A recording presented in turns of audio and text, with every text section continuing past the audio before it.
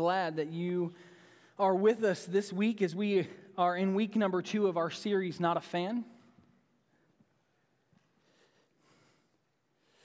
I'm going to ask if you would please get out your Bibles, turn them on, go with me to the book of Mark, Matthew, Mark.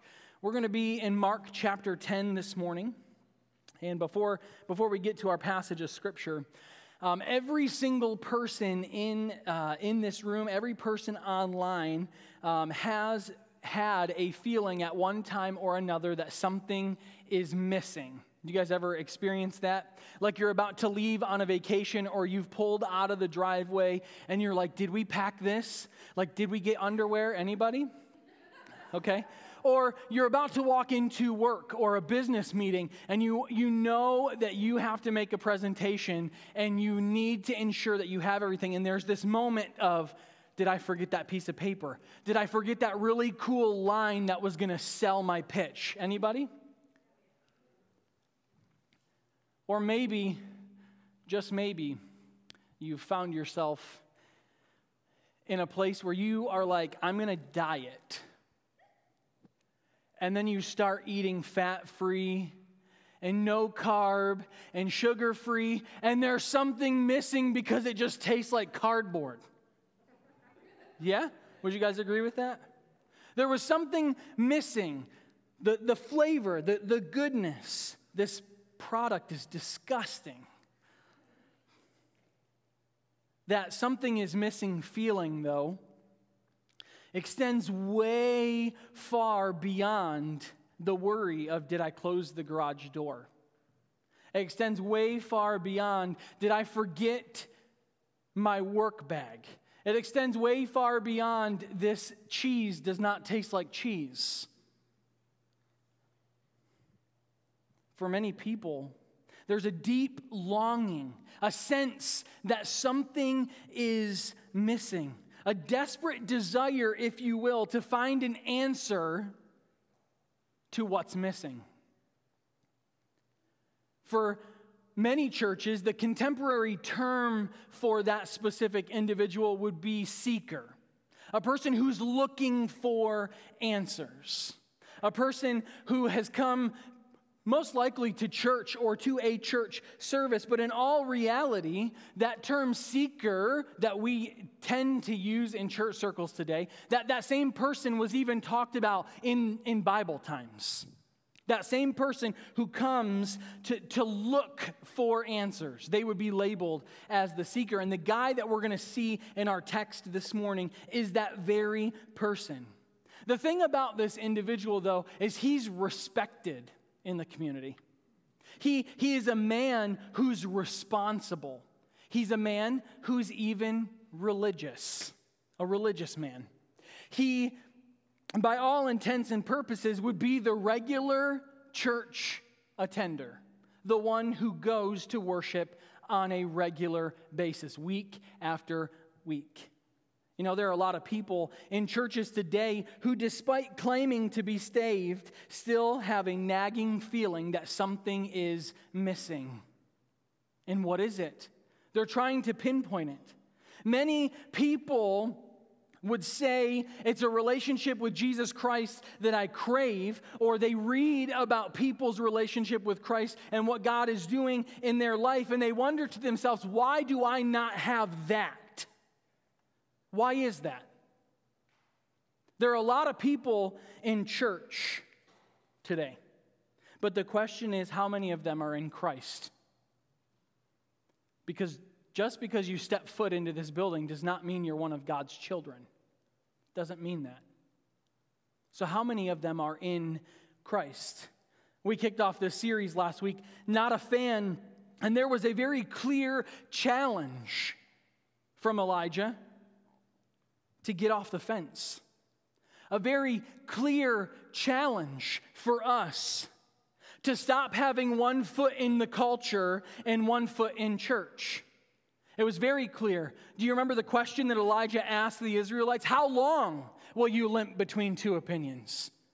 How long? There was a challenge for them and for us. But for today, there's another step, another challenge that is placed before us, and we're going to see it in Scripture. And we are going to have to ask ourselves for the next several weeks of time some very hard questions, difficult questions. Only questions that you can answer for yourself. So today, the first question I want us to answer, and please don't answer out loud. Do not incriminate yourself. But are you really saved? Guilty. Are you really saved? I want you to think about that for a moment before we go any further. We're going to see that a follower of Jesus Christ is secure in their salvation. A follower of Jesus Christ is secure in their salvation. There are a lot of people sitting in buildings just like this each and every single week, and they're stuck in the rut of religion. We're going to see a man here in just a moment that is a perfect picture of the average churchgoer today. The one going through the motions, maintaining an image before people. Yet, deep inside of their core, they know something is missing. Something is wrong. I want us to pick up in verse number 17 of Mark chapter 10, and it says, "And he was setting out on his journey. A man ran up and knelt before him and asked, 'Good teacher.'" Don't forget that word, good. He says, "Good teacher, what must I do to inherit eternal life?" And Jesus said to him, "Why do you call me good? No one is good except for God alone. You know the commandments. Do not murder, do not commit adultery, do not steal, do not bear false witness or lie, and do not defraud. Honor your father and mother." And he said to him, so this man says to Jesus, "Teacher, all these I have kept from my youth." And Jesus looked at him, loved him, and said to him, "You lack one thing. Go and sell all that you have and give to the poor, and you will have treasure in heaven, and come follow me." Disheartened by the saying, he went away sorrowful, and he had great possessions. And this is God's word for us today. Let's pray. God, we come to you right now. In this place where we've come to worship you, to know your word, to grow in our understanding. And God, I ask right now that for those of us who lack wisdom, that you would give it. That we would know that we know in this place that we have either given our life to you and we're following hard after you, or God, we don't have a relationship and something would change today here. God, I pray for the fan to get off the fence today. I pray for the Holy Spirit to come and flood this place, sweep across it, bring conviction through your word today to the hearts of men. God, your word is sharp and it will pierce to the heart. And God, I pray your word would come crashing down upon us in this place this morning. In Jesus' name I pray, amen and amen. In 2020, so a year ago, last week, Barna Study Group, a Christian organization that does statistics on the culture and in church, released some overwhelmingly disappointing stats. A year ago, Barna released that half of all adults in America have prayed and subsequently believed that they're going to heaven. 50% of America, adults between the ages of 18 and death, have prayed and then subsequently just believed, because I said a prayer, I'm going to heaven.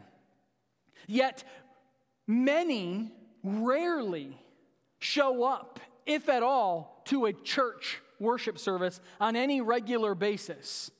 Many, if any at all, rarely read the Bible in any consecutive manner whatsoever. They believe that just because they prayed these 10 words, I'm going to heaven. Yet when they walk outside of a building like this, outside of their homes, their lifestyle shows nothing different than that of the culture. 50%. That's a lot of people in America.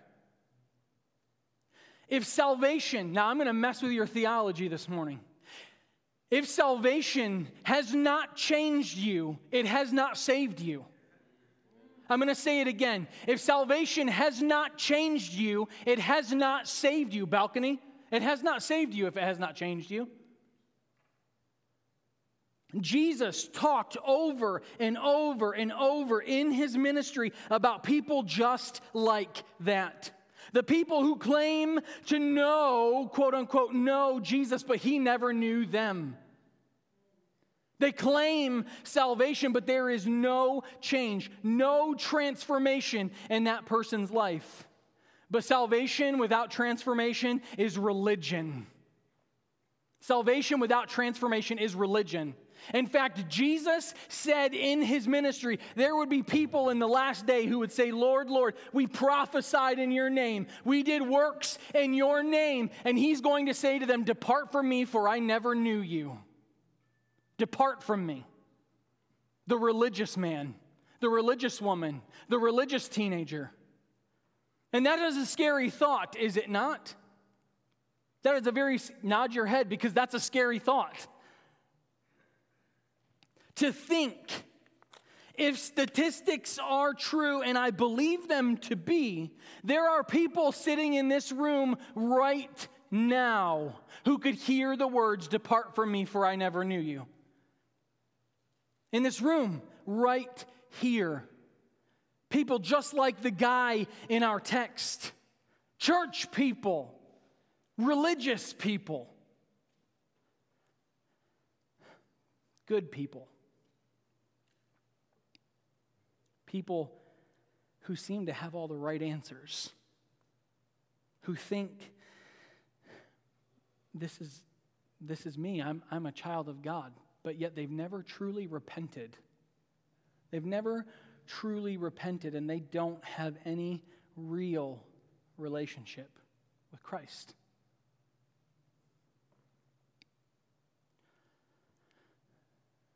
Just like the guy in the text, the fan is looking for a solution.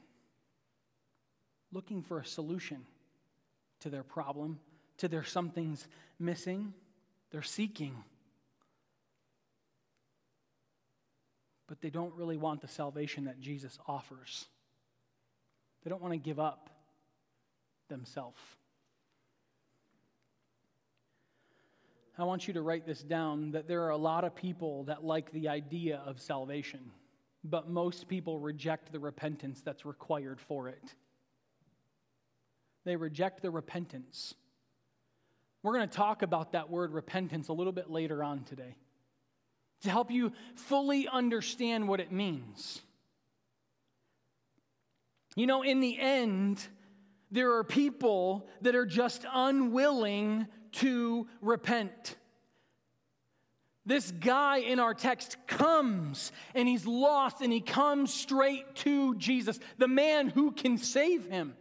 He's religious, but there's no relationship here, no repentance, no change in this man's life. There's something that remained missing when he walked away. It is way easier to sit in buildings just like this and think that we are saved. It's way easier to just sit and say, because I said a prayer, and because I'm here, and because I brought my Bible with me, and because I do good things, it's way easier to say that all of those things make me saved than it is to sit in this room and ask yourself, am I truly set free in Christ? Have I truly repented in my old self and turned away from myself and my sin and turned towards the only one that can give salvation, Jesus Christ? We as believers, as followers of Jesus Christ, need to ask ourselves hard questions. You should have people in your life that can ask you those same hard questions. Discipleship. We were called to evangelize and disciple. You need people in your life. If you don't have someone in your life, you're not living a biblical lifestyle. That's not me. That's God's word. Jesus himself said to evangelize and disciple. So if you don't have someone who's discipling you or you discipling someone else, you're not living out what Jesus commanded. This guy here never asked himself, am I really saved? This guy here never said, have I really repented? Never asked, have I been redeemed? Never, ever, ever asked those questions. And the fan of Jesus Christ doesn't ask them either. They know something's missing. And for all of the negative things that we could say about this man in the text, there is something that we can start off with. I believe something that resonates with every single person in the room, and it's this, that a restless life leads to us looking for answers. A restless life will lead us to look for answers. Deep in this man's core, he knew something was wrong, and for all of the religious things that he had done, he knew it was something not right. Knew it. So what did he do? What did he do? Well, he went to the most spiritual and religious person he could think of, a rabbi. But in this case here, Jesus was a lot more than just a rabbi. He was the Son of God. He was the Son of God. But what does he do? I want you guys to see, because you cannot miss this. This is so crucial to the text. He comes to Jesus, and what does he say? But good teacher. Good teacher. What must I do to inherit the kingdom? How can I have eternal life? And so Jesus tells him, the commandments, right? He says all of these things, and look what he does immediately in verse 20. The man turns back to Jesus, and now he just calls him teacher. He doesn't call him good teacher anymore. Well, what does that show us about the text? The text says the conversation didn't get very far, and Jesus proclaimed to be God. If Jesus was just quote unquote good, he would have been no better than the next person. Jesus had to be God. That was the only way for the man to be saved. Only way. And the man misses it. He no longer calls him good teacher, he just calls him teacher. 10 seconds later, he missed the fact that he was standing before the holy God in the flesh. Now, we don't get to experience that. We do not get to experience walking alongside of Jesus' physical form here in this life. But you can experience the work of the Holy Spirit, who, according to God's word, is a triune part, is a part. So the very moment of salvation for us, we are indwelt with the Holy Spirit, and the Holy Spirit is given to us for many purposes. But the Holy Spirit never speaks or does anything that doesn't align with Scripture itself. And so we can experience Christ in this life because we have the ability to have and receive the Holy Spirit. So though we may not be able to walk like this man did, we can still accept him as God. And the call is there for us today to accept him as God. Immediately, Jesus challenged the man. Why do you say I'm good? There is no one who is good except God. There was a challenge immediately when the man began to speak to him. And from the text, you see that the man completely missed it, and he changed his tone in speaking to Jesus just by his verbiage alone. But if you go on in Scripture just a little bit further, you'll see this verse that comes onto the screen here in just a moment. It's Hebrews chapter 11, verse 6. And he says, without faith, it's impossible to please him or please God. For he that comes to God must believe that he is, and that he is a rewarder of those who diligently seek him. Jesus was challenging the man to have faith that I am God. But he couldn't. He could not see it. We could look at this man, we could look at the fan who sits in church, and from our human perspective, we could say these words, that they are ready for salvation, that they are ready for it. But guess what? Jesus sees the heart of man. Jesus sees what we as a human cannot see. But this guy, The fan in church today wants the solution and not salvation. They want the solution and not salvation. And there's a danger in that when people come just to make a profession. We see so many churches today that have hundreds and hundreds of people coming up just to make a profession, and then nothing goes anywhere with those people. They walk outside of the church building, they're not discipled, they don't come back, they don't live a lifestyle of being changed. Nothing at all. They walk right back into the same life that they had, drinking, smoking, pornography, addictions to they walk outside of these buildings, and churches do it just to rack up numbers to say, hey, look, we had 75 salvations in this place, and that led to baptisms, and then we don't do anything with them.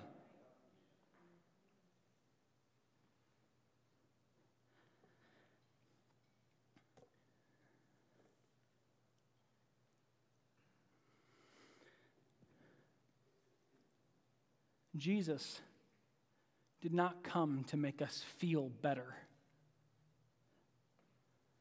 Do you understand that? Do you know that Jesus did not come to make you feel better?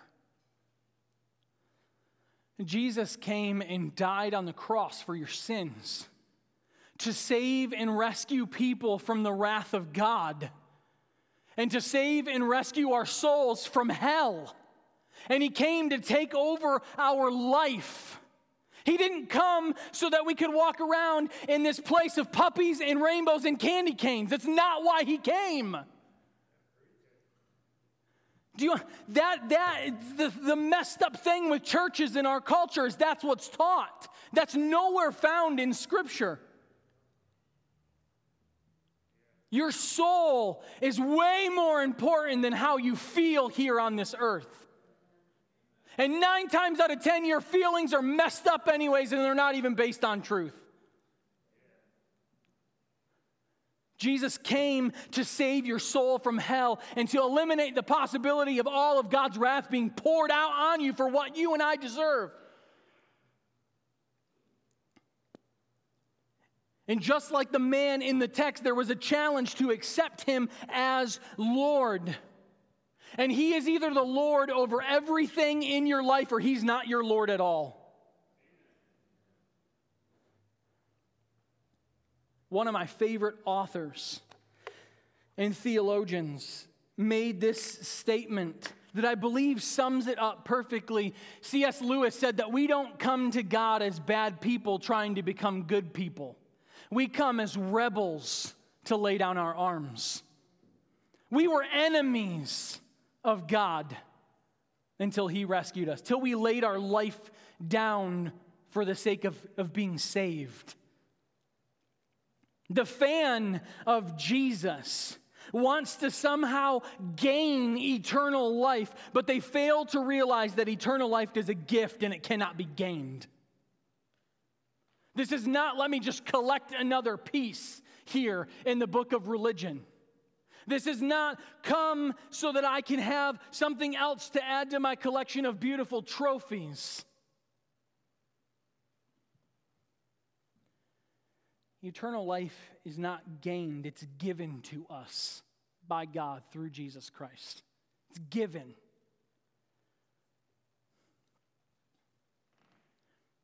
And in this life, if you are saved, you do not wait until your death to obtain eternal life. You're given eternal life here and now in this earth. Right here, right now. The abundant life Jesus talked about, the abundant life was meant to be displayed here through righteous living. Right now. You do not wait for that salvation moment, and when you're laying on your deathbed, wondering to yourself, am I truly going to get to heaven when I die? Salvation happens right here on this earth. That was the way it was intended to be. And if you believe something else, I would love to speak with you after the service today, and I will take you to Scripture to show you what Jesus meant. He was going to prepare a place for us so that where we are able to go where He is, but we can know now that we have that salvation. We don't have to wait. 1 John 5 tells us about the evidences of a Christian life and how they're lived out here and now. And those evidences do not wait to be played out until we get to heaven. Could you imagine if every person was awaiting salvation until you got there? Am I going to be there? How would people see a difference in church and in the capital C church if we didn't have the evidences of salvation? Nobody would. We would look just like the people out there who are doing the things that we're told not to do. The evidences. The ultimate example of eternal life is to be a life that's revolutionized. A life that is very clear, righteous life. Not a life of religion. Which is the second thing I need us to see in our passage today, is that a religious life is no substitute for righteous living. A religious life is no substitute for righteous living. There is a deep-seated problem in this man here in the text and in many people in churches today. They did not come seeking Jesus. They came to feel better about themselves. And when Jesus introduces himself to this man, the man's tone automatically shifted. It changed. And he starts talking about how good of a guy he is. Immediately, I've done all those things since I was a child. You know anybody like that? Don't incriminate yourself. If you didn't raise your hand, it was probably you. I've done all of those things. I've done every single one of them since I was a child. He was trying to convince Jesus. Fans of Jesus try to convince Jesus that they're good. That they're good because they've kept all the rules, because they've kept all the regulations. But how painfully obvious that something is still missing in this individual's life when it says that he walked away sorrowful. How painfully obvious. It's clear why he came, and he wanted something to be changed deep down inside of him, and yet he missed it. I've done all of these things. I've been a religious man. And yet I still feel the way I do. Tell me, what do I need to do to have eternal life? What is it? Have you ever found yourself in that place where you know that there's things that are wrong in your life and you just want someone to tell you what they are just so you can fix it? Anybody? I've found myself there before. Like, what am I doing wrong? What is it? Why do I have this anger problem? Why do I have this pornography problem? And you want someone to just be like, here's your 10-step program. Just follow this guide and you'll be well on your way. Right? Anybody? Right. What if I said over and over and over again and there's no shortcuts to life change? No shortcuts. None. In our microwave mentality here in America, we want it to happen just because we ask God for it to happen. And yet we don't work in tandem with the Holy Spirit. We don't. And we want to say, God, just tell me what I need to do so I can do it. But guess what? It had nothing to do with you at all. That's exactly, this guy's just looking. He's like, I'm good. The fan's like, I give. I go to church regularly. I mean, I helped the old lady get across the street so she didn't get hit by a car. I'm the good guy. I paid for the meal for the homeless guy. I'm the good guy. And he's looking for confirmation from Jesus, like, I'm going to get into heaven because I've done all these things. And that's what the fan does. The fan of Jesus Christ just wants affirmation that they're good enough to get into heaven. That in the end, it'll all just work out for me. I just want confirmation, God.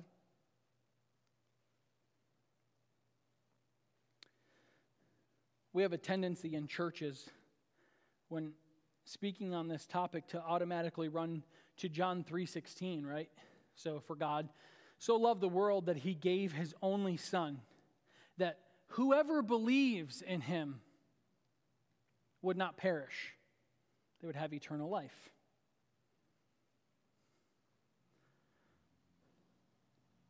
More often than not, that scripture is not fully explained in churches.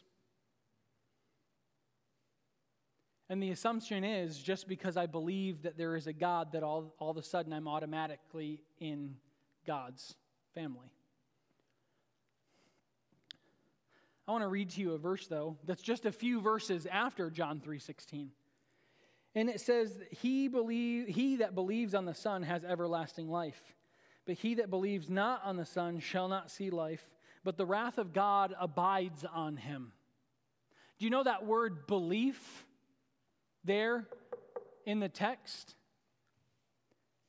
means in exchange for. In exchange for.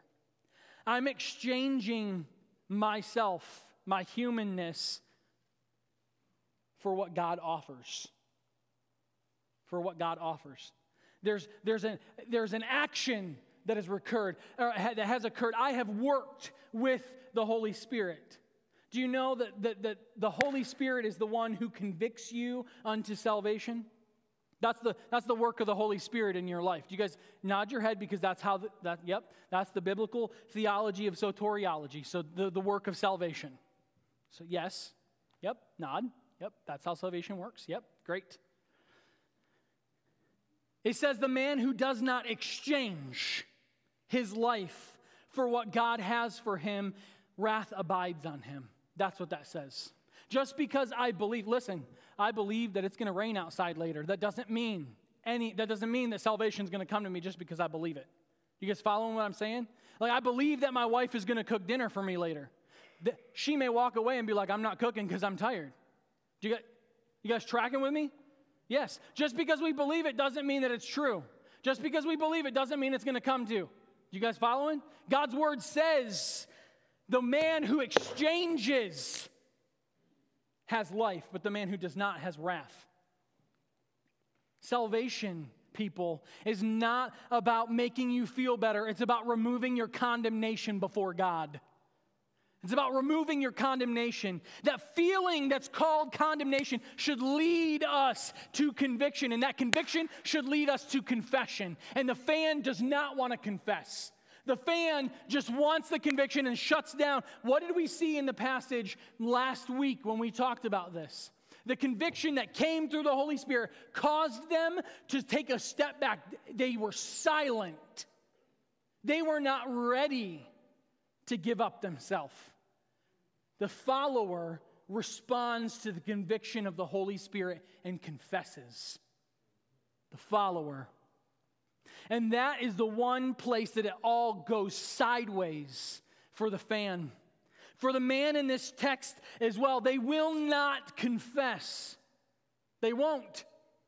They cannot get their head around the fact of who Jesus is and what Jesus says. In their minds, they're good, they're religious, but there's a disconnect on what it means.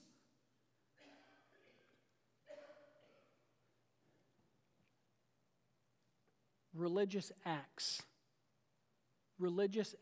are nice, but they mask the need for salvation. They mask the need for salvation. You can almost sense the confusion in the text from this man. This church-going man who knows all the rules, and in his mind, he should have a place in heaven. And he's like, what do I have left to do? What is it? Like, just let me do it. Why do I feel this way? I've been such a good guy for so long. I've done good deeds. He even had the argument that he was Jewish. He was a Jewish man. God's chosen people. This man sounds very much like the average American churchgoer. And it's unreal, the similarities. Unreal. I'm good. I do good things. I go to church most Sundays. I give money. I serve occasionally. I've got to be good with God, right? Just because I did those things? Surely, when I die, He's just going to let me into heaven. Surely. That mentality could not be more wrong. Could not be more wrong. Matthew chapter 7 tells us, and the verse is going to come onto the screen. It says, "Not everyone that says to me, Lord, Lord, shall enter into the kingdom of heaven, but he that does the will of my Father which is in heaven." He that does the will of my Father which is in heaven.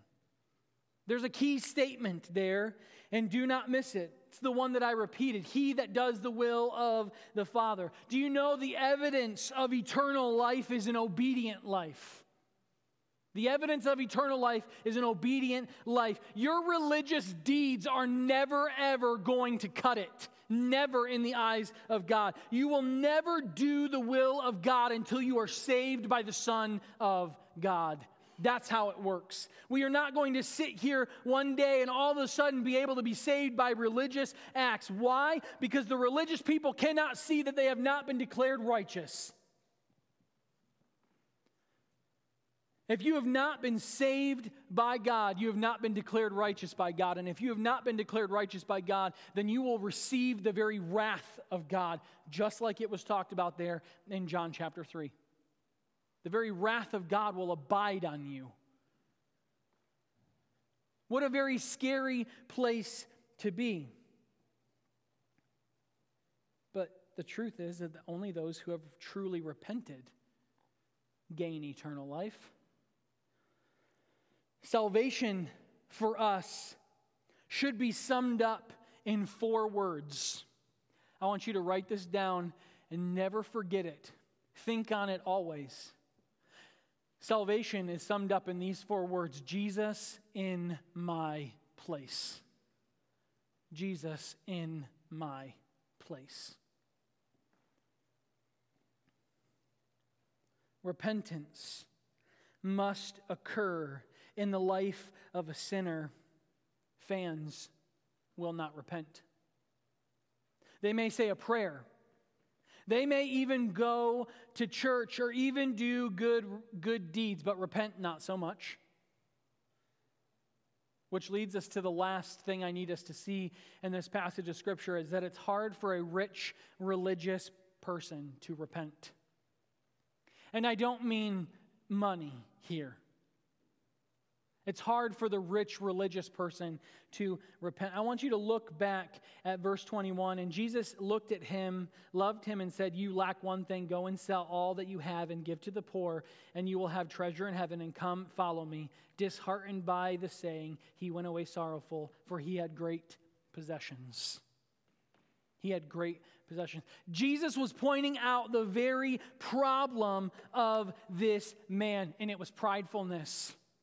He's pointing out the pridefulness in this individual. How on earth could any person, any sinner, believe that they had kept the entirety of the law well? It's not possible.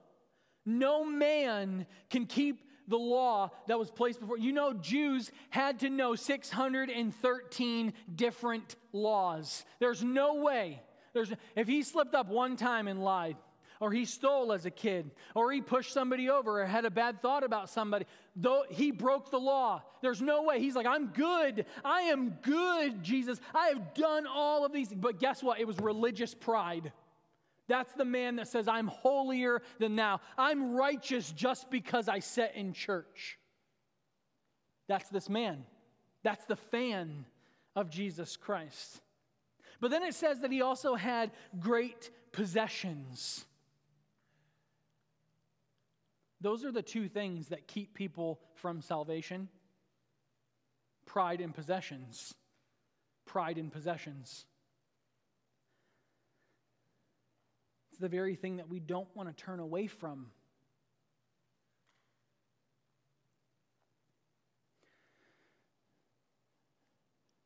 the one who is ready to receive salvation has found themselves in a place where they know that they're living in disobedience to God.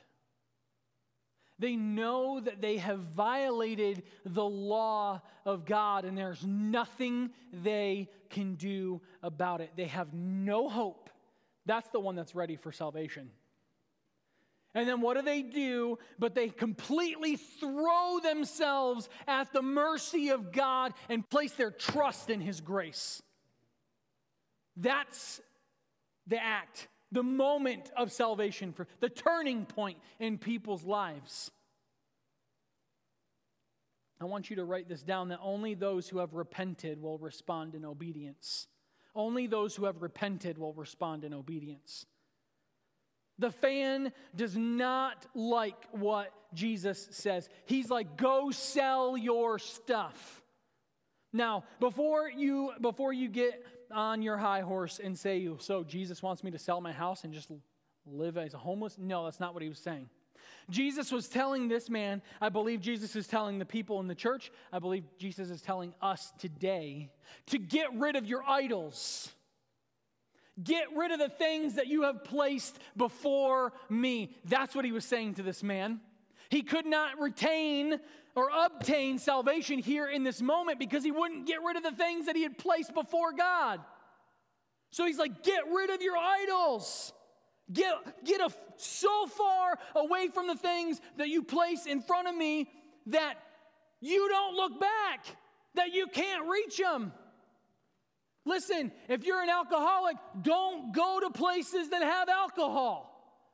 If you're a drug addict, stop being around people who use and abuse and sell drugs. If you have a pornography problem, freaking destroy your computer.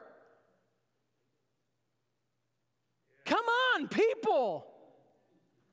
To be one who lies, to stop being a liar, it's just not stop telling lies. It's to stop lying and then speak the truth.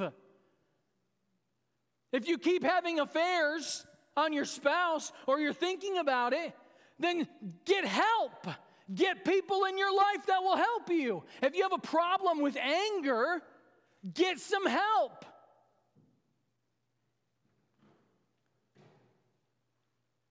We, as a body here in this church, should come to one and only one source for our answers. Right here. No amount of self-help book, no amount of secular psychology is going to give you answers for your problems. God's word will change your heart, only if you allow it. But it starts with salvation. It starts with salvation.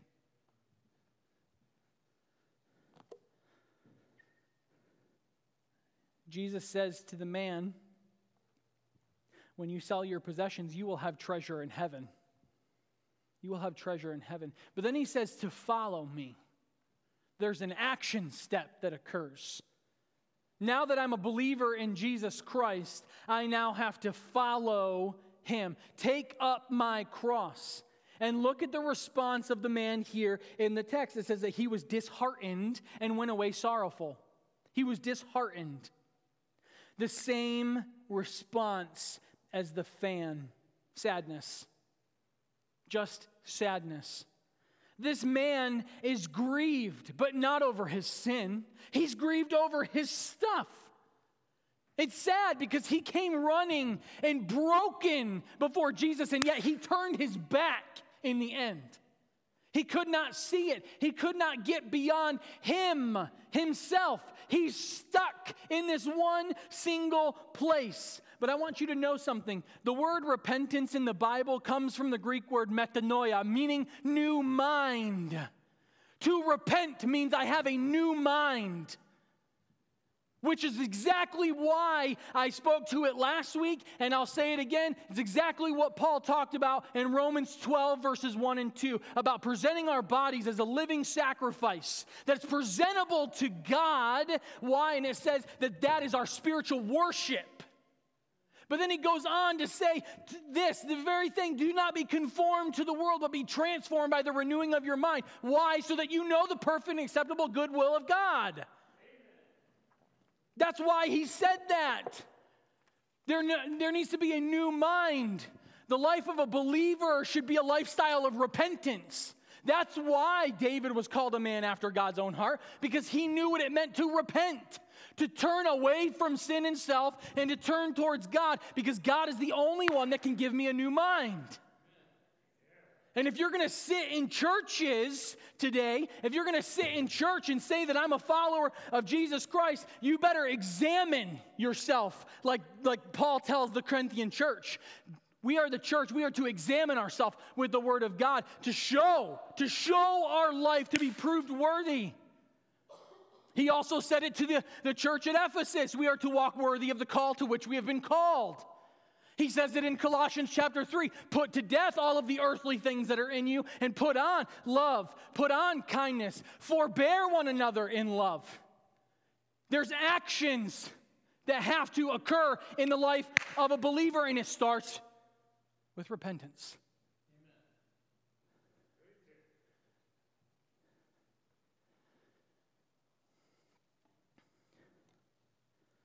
Church, you need to know this morning that repentance is more than just a one-time action. Repentance is more than just a single prayer. It is a life of continual confession and change. A life of continual confession and change.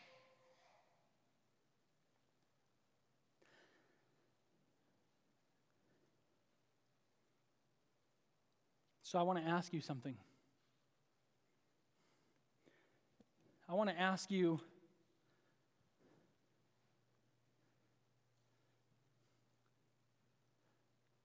a question.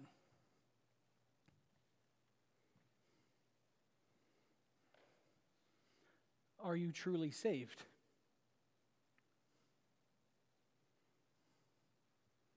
Have you truly repented? Turned away from yourself, turned away from your sin, and you've turned towards the life giver, the only one who can save you, the only one who can change balcony? Are you truly saved? I can't answer that question for you. You have to answer it for yourself. Am I truly in a place right now where I have confessed?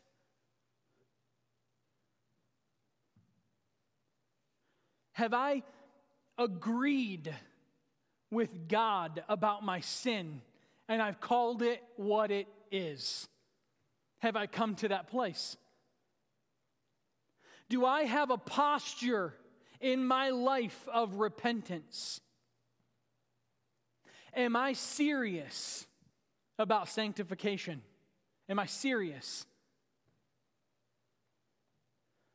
Because the fan of Jesus will walk out of this building, and if Christ were to return, do you really want to hear, "Depart from me?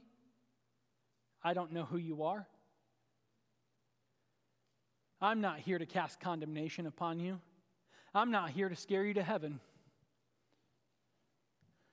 I'm not here to drag you kicking and screaming either. But the Holy Spirit's doing something in here. I can sense it. There's conviction in this building right now. And I don't mean some eerie, creepy. God is moving because truth is being spoken. And you have to ask yourself, am I saved? Am I ready to lay down my life? I'm going to ask everyone to bow their heads and close their eyes. You may be sitting in this room right now asking yourself that question, am I truly saved? How scary and how awful to think that we have repented, quote unquote repented, only to find out that we lived a religious life and not a righteous one.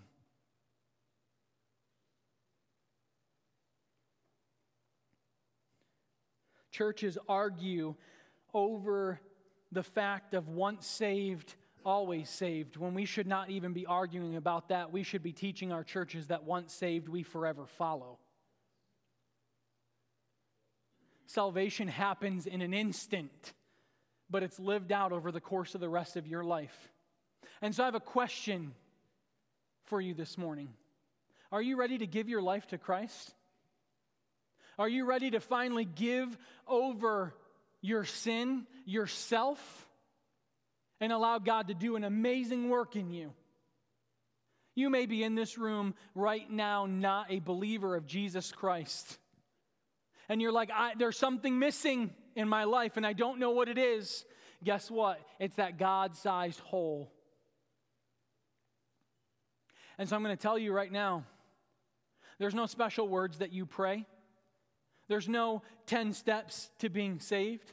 You need to know that you know that you know that you're a sinner and there's nothing you can do. Balcony, there's nothing you can do to get to heaven apart from Christ. And you need to call out to Him and recognize that you need a Savior. Tell Him that you believe that He came and lived a sinless life, that He died on the cross for your sins, and that He was buried and rose 3 days later. It says that when you believe in your heart and you confess with your mouth, you shall be saved. Romans 10 tells us that. So maybe that's you. Cry out to God from right here. You don't have to shout out. You don't have to stand up and give me your name. Your salvation is between you and the Lord. Maybe you're in here and you're like, I've been teetering the fence for far too long, but I know in my heart that if I died, I would go to heaven. Well, today's the day for you to get off the fence.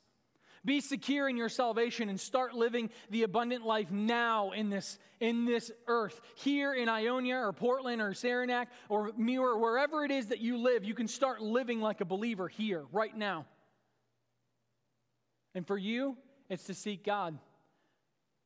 Ask people to come alongside of you. Disciple me. I need someone to walk with me in this journey.